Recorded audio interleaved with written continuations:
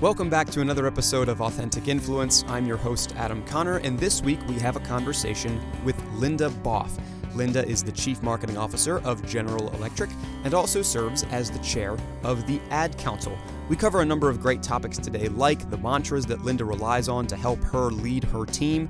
We talk about focusing on the human aspect, prioritizing mind share over market share, the public's increasing lack of tolerance for commercial interruption. We talk about what brands can do to become more bespoke for their consumers, and some new digital media and concepts that fuse content, design, and technology.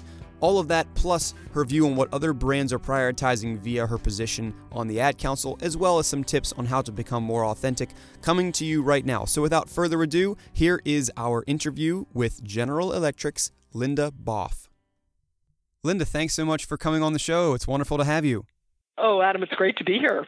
Thanks for having me on. Yeah, I can't wait to dive into a bunch of different topics and lots of things to cover. But the first thing that I wanted to do, I wanted to level set with your journey to CMO at GE. And the reason specifically is because I understand that you come from a liberal arts background. And a lot of the people that I talk to have heavy marketing experience when they dive into a marketing role. And I understand that you had a little bit of more diverse background in the come up. Could you talk a little bit about that as a start? Yeah, I'd love to. So, I, as you say, am a classic liberal arts major. My major was political science and psychology, not marketing, not economics. I don't have an MBA. Maybe I'll get in trouble ultimately for admitting that, but I'm a proud liberal arts graduate. And, it's kind of funny, Adam, these days, I almost feel as though a liberal arts degree is getting to be a bit of a luxury. But I cannot think of a better background to be grounded in a variety of topics, to know how to think, to have the opportunity to study English and study history and understand context. And I guess with my psychology part of my degree, to also understand human behavior. And I'm feeling we'll wind up talking about that a lot.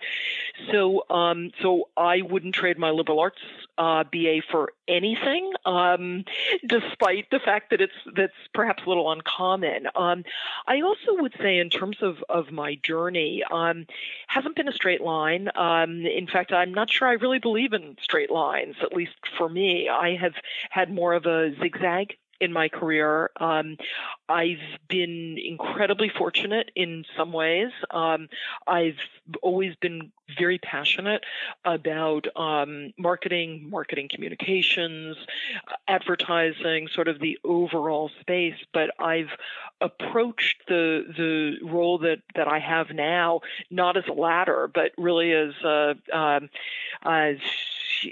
sort of a series of right turns and left turns.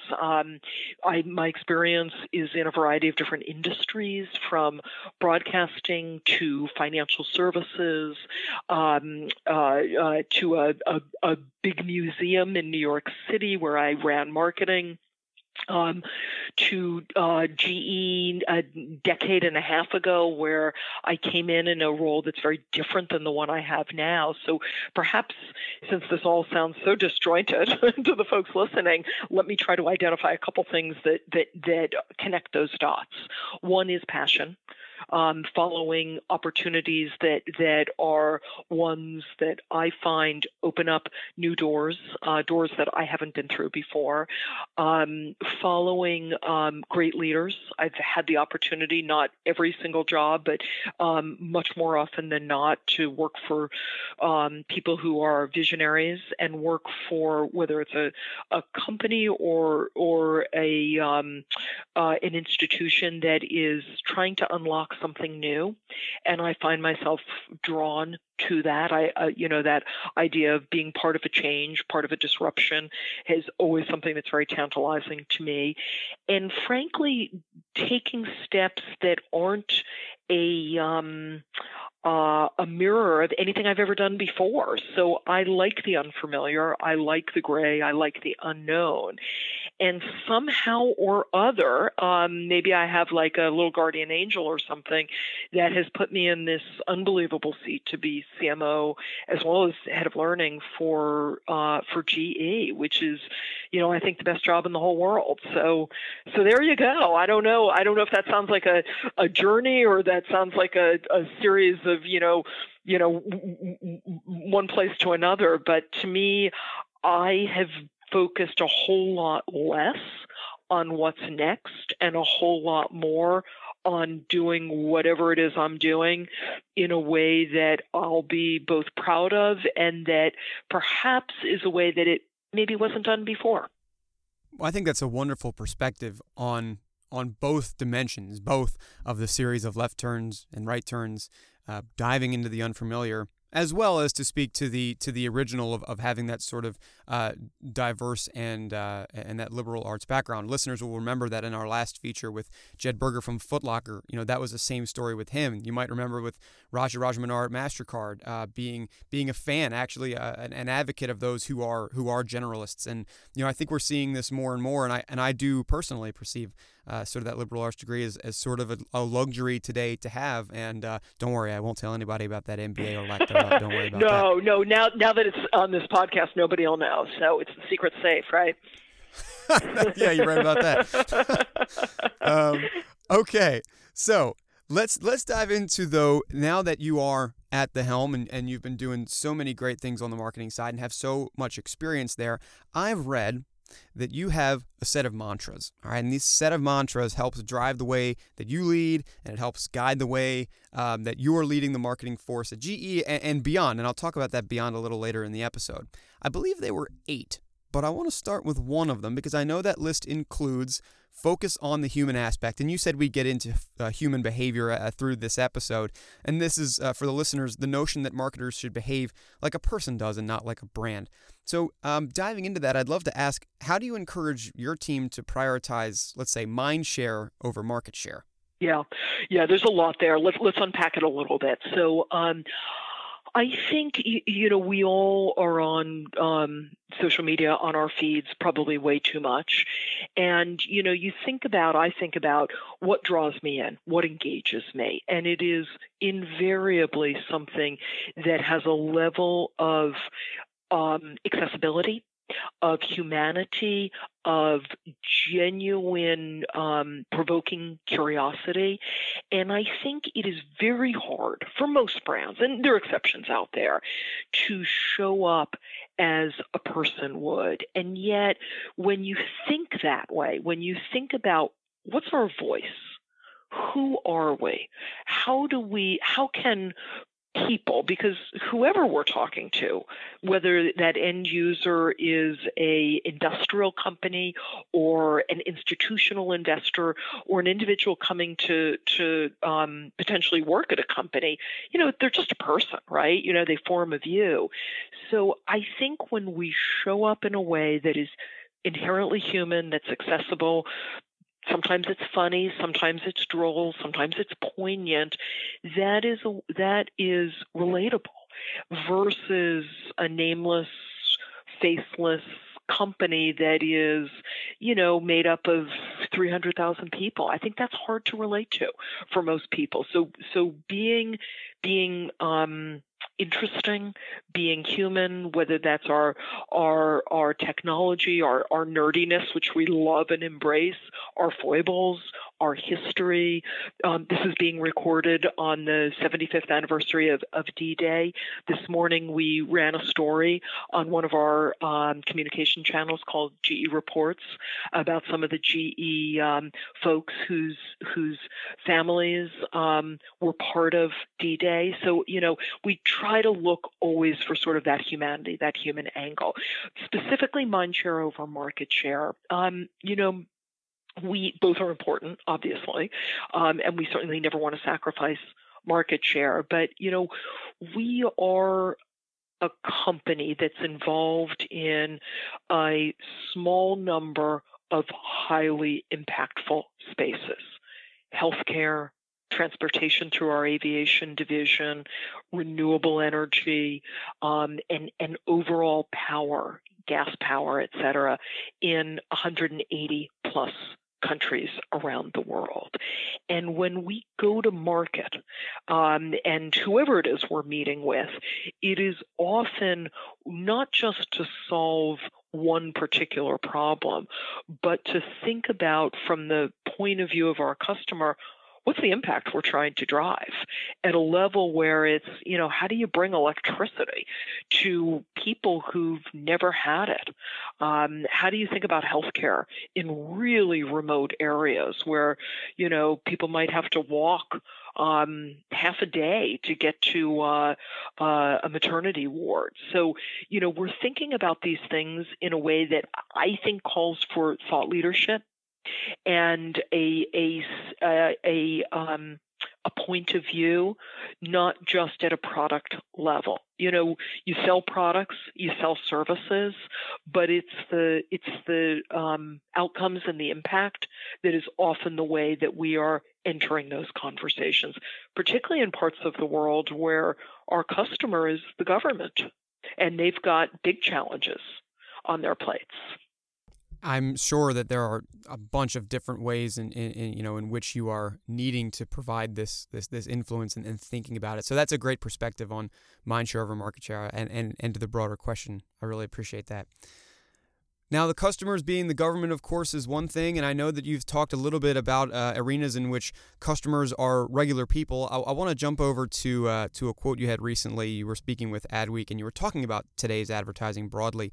And you mentioned that we need to be more conscious than ever about adding value to the viewing experience specifically, and talking about how commercials and interruptive marketing is becoming more and more of a nuisance for your typical streaming audience or your audience in general, specifically younger people.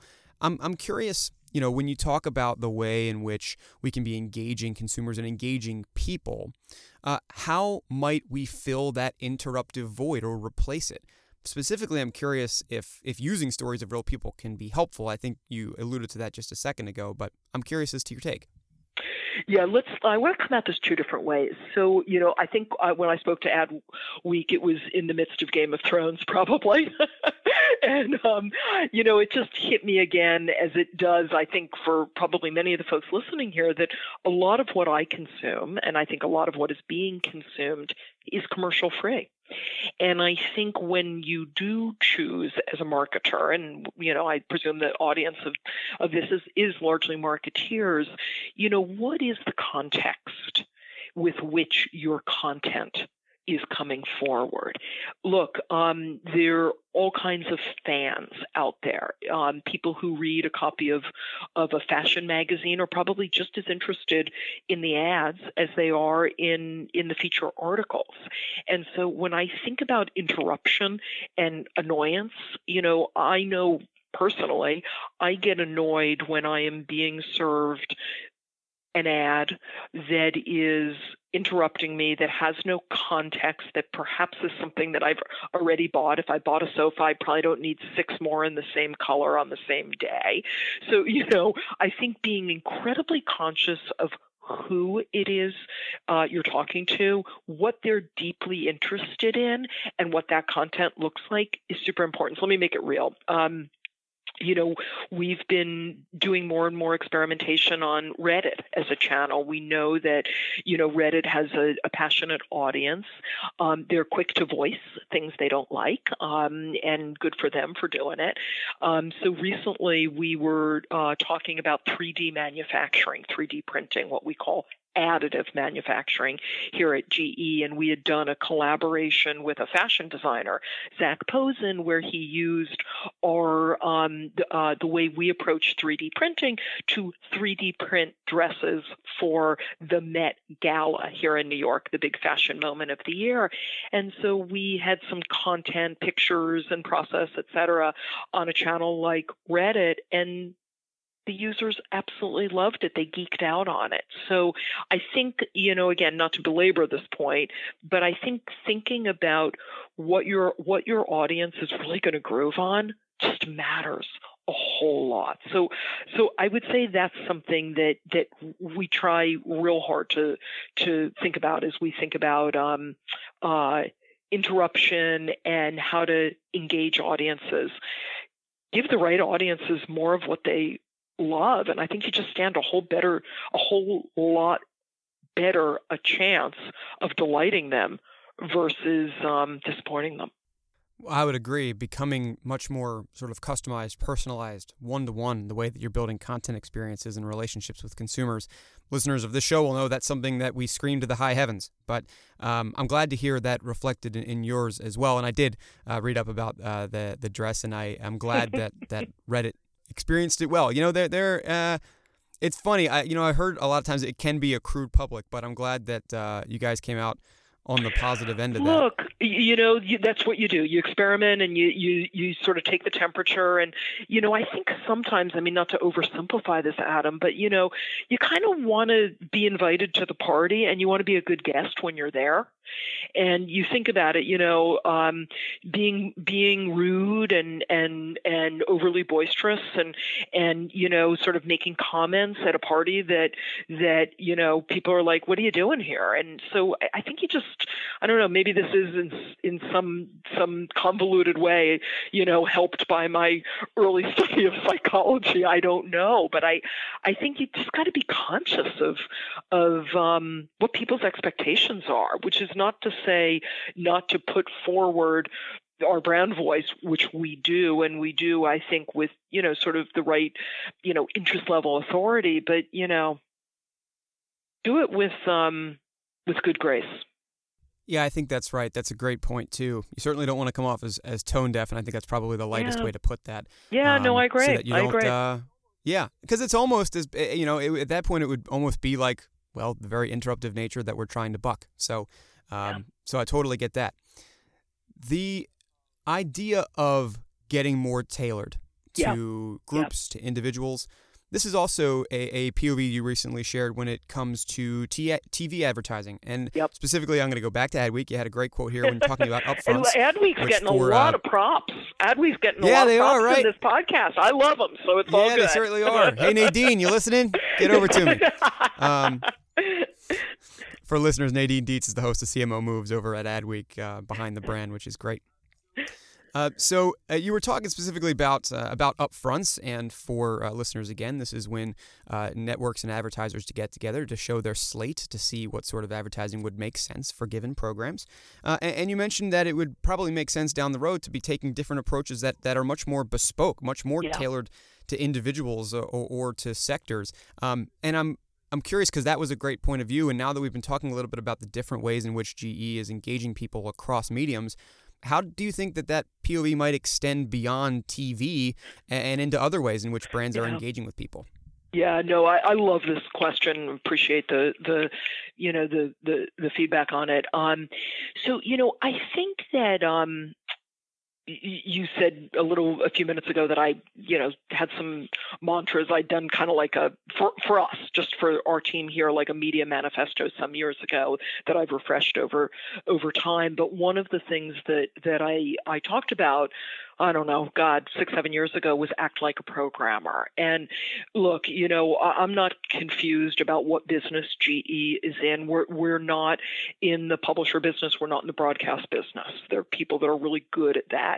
That being said, finding or at times creating our own channels has been a very successful thing for us. So, I'll give you a couple of quick examples. One is, back in 2009, so I guess that's like happy 10th birthday, we created something called GE Reports, which is in some ways I guess you could call it a company blog, but boy, it's like the best written company blog ever. We hired a journalist and we put this out twice a week as a newsletter and have 100,000 loyal readers, and it's going all the way back to a couple minutes ago talking about human. The stories are the kinds of stories you'd I think, see and want to read anywhere, right? They've got, they're beautifully written, they're super interesting. So in that case, we created our own channel. In other cases, we partner. Again, back to the fact that we know who we are, and I like to think we know who we're not. We've partnered with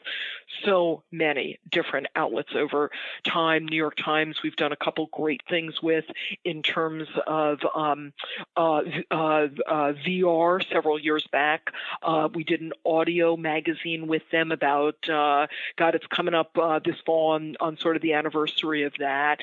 We've done podcasting quite successfully. I think this is a simple one for folks listening. We want to be where audiences are. And if everybody was on 3 or 4 channels and they were, watching the ads and all the rest of it, our lives would be pretty easy. But, channels have proliferated. There are various ways to consume things. Sometimes, we find that you zig when others zag. We've been in newspapers recently and found that can be an attention-getting way of reaching the right audience. So, and we like to experiment. Sometimes it's even user-generated. Some years back, too many years back, I should probably stop using this example. It's just one of my favorites. We created, when Twitter launched Vine, something called 6-Second Science, where we created little 6-second videos. We did 1 or 2 and then turned them over to the world and said, hey, send us your ideas. So, and got just an avalanche of responses. So I think there's any number of different channels. I do think it goes back to, and I think we'll probably wind up talking a little bit about the A-word, authenticity, but knowing yourself well and figuring out how to bring that voice forward. Yeah, for sure. And I've been a big fan of that sort of user-generated side, of course. I'm glad it's been one of your favorites. And I was also recently encouraged to hear that the person who had founded Vine is now going to make something that's very similar to it called Byte. So you might have another shot at that. Ooh, I like that. It's a good name. Yeah. So speaking on this subject, because I know, and I got this one from your LinkedIn, that you're passionate about new digital media and concepts that fuse content, design, and technology. And we're previewing a few of those now. I think you've just mentioned a few of them. Yeah. I'd love to know both on maybe a few examples, and I know you've just talked about them, but maybe beyond tactics in experiences, how you're leaning into that today. Because I know, and I'll go back to the mantras, another one of them is to create intimate experiences. So yeah. I'd love to get your thoughts there. Yeah, no, 100%. So I'd say a couple different things here. Whenever we as a brand can sit in the center of innovation, technology, and cultural relevance, that's such a win for us. We just talked about the Met Gala. I'll tell you why I love that beyond, the fun of working with a fashion genius like Zach Posen. It was kind of like 3D marketing. If you know what I mean, Adam, like it was truly bringing the brand to life. And I think when you do that, it's hard for people not to remember and engage.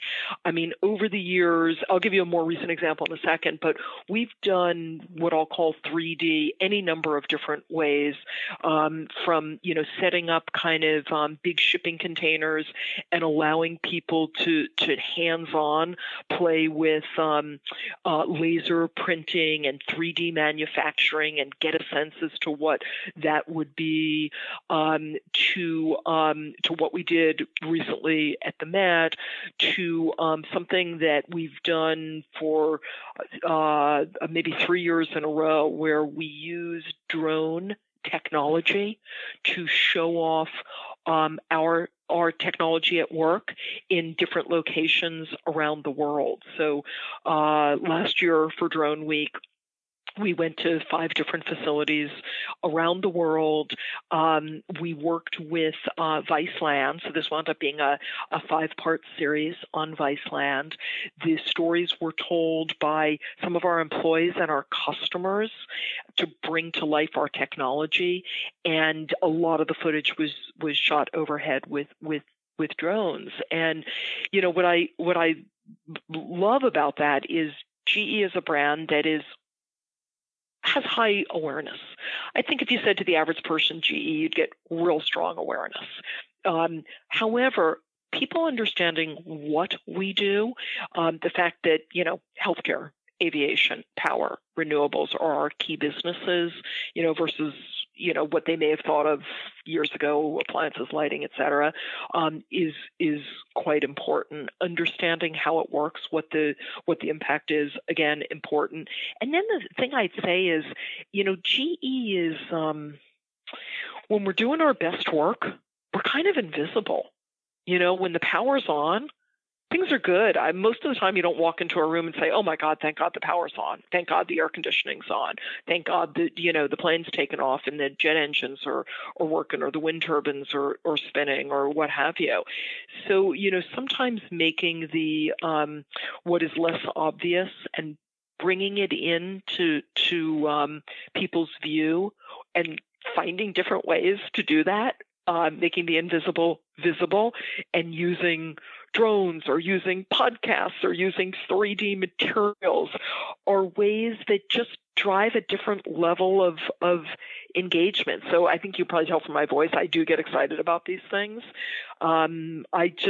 What we do here has such impact. It matters in ways that I think, I'm prejudiced, but I think few companies, few technologies do in a world-changing, game-changing way. And it's just a constant puzzle, but like a fascinating puzzle to figure out how to bring those stories to life, and then to work with our businesses to connect the dots and drive demand. Yeah, it must be a privilege to be able to tackle those interesting challenges and questions every single day. And it's palpable in the way that you're even responding to show sort of your excitement and enthusiasm specifically about this. So that's wonderful. And I know that you experienced that with GE, but also more broadly, I know that you are sort of in constant contact with a ton of fantastic people on the board of and as its chair of the Ad Council. So you are seeing brands all around the world who are tackling their own challenges and questions, but also, focusing on, I would think, a slightly higher purpose with a mind on public service and what we can be doing in media. I wanted to ask a question based on that experience and that broad expertise in leadership. From what you see or have been having recent conversations in, over the next, say, 6-12 months, what are some of the most important or pertinent, I guess, issues or purposes or questions that brands and advertisers are asking? Yeah, so talk about a privilege. I'm just finishing my 1-year chair of the Ad Council. I'll be turning that over to somebody fabulous, David Fisher at Facebook. But I've had a year of working really closely with the president of the Ad Council, Lisa Sherman, and they just do wonderful work. So huge shout out there. So, whether it's at the Ad Council or ANA or just, sort of various conversations, here's the topics that come up a lot. And I'm glad they do, because I think they're the important topics. Sometimes urgent gets in the way of important. I think these are important things. So doing work that is that matters, standing for something, always is an important part of the conversation. You can imagine how it is at the Ad Council. I think increasingly, though, it is for companies. The Edelman Trust Barometer in 2019, the one that always comes out at the beginning of the year, talked about the importance of knowing what you stand for as a company. We can debate whether that's, because of the state of, how people perceive politics, leadership, et cetera. But I think the role that business plays in meaningful work is really important for brand leaders. I think that gets you into, what companies are doing from a CSR point of view, sustainability. I know that's on the minds of our employees.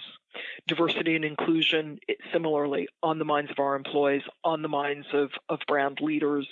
I'm, again, super glad to see that. And, what provoked it? Was it Me Too? Was it Time's Up? I don't know, but I'm super glad that it was provoked.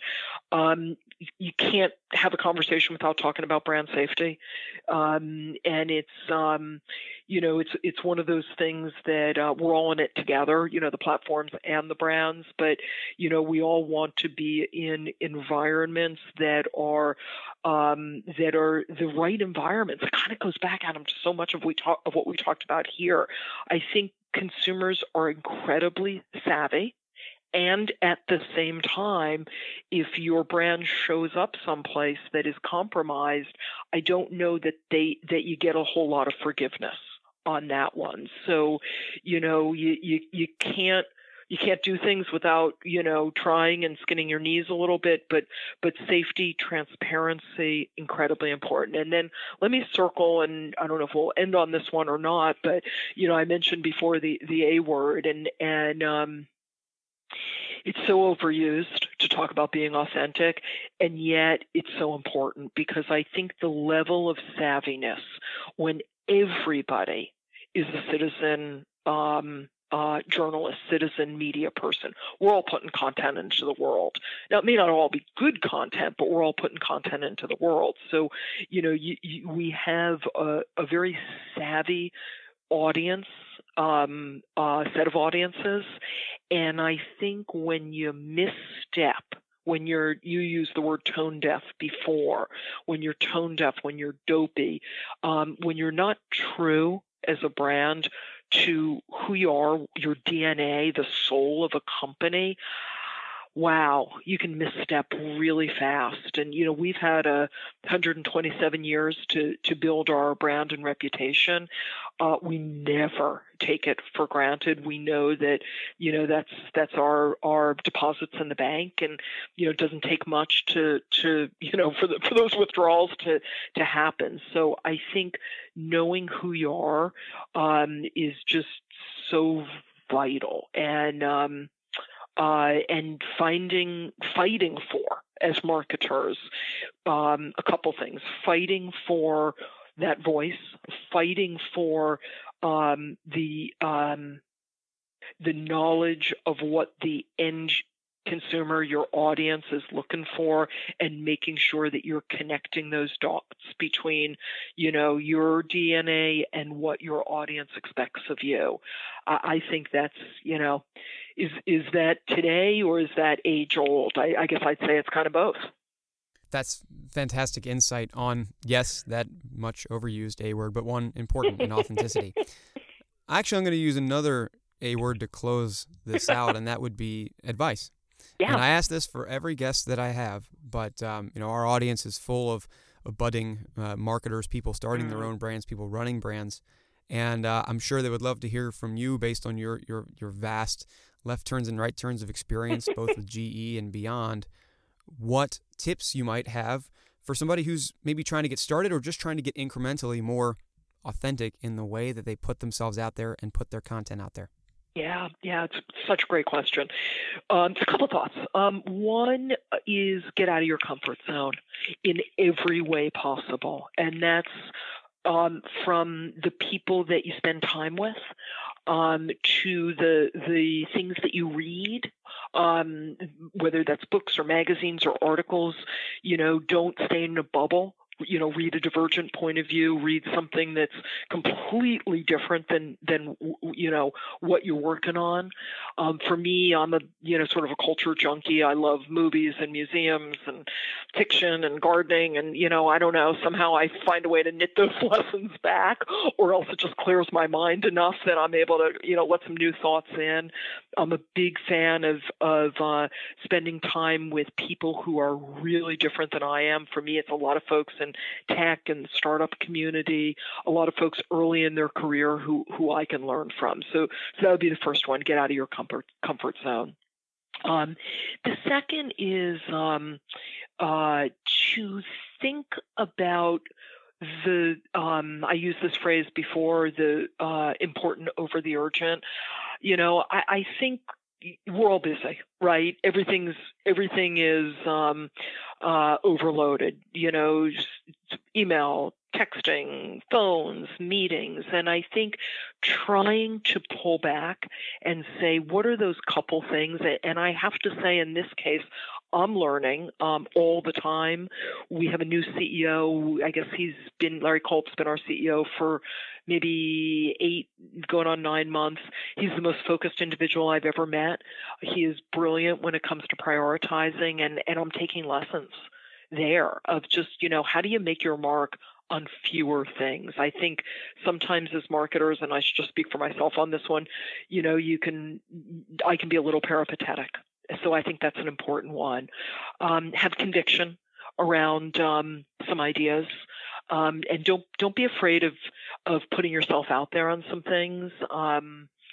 Everybody has a different style. Some people are introverts, some people are extroverts, but I think finding your voice and finding a way to be heard is really quite important. So, those are a couple things, and maybe finally, and in some ways it knits back to where we started.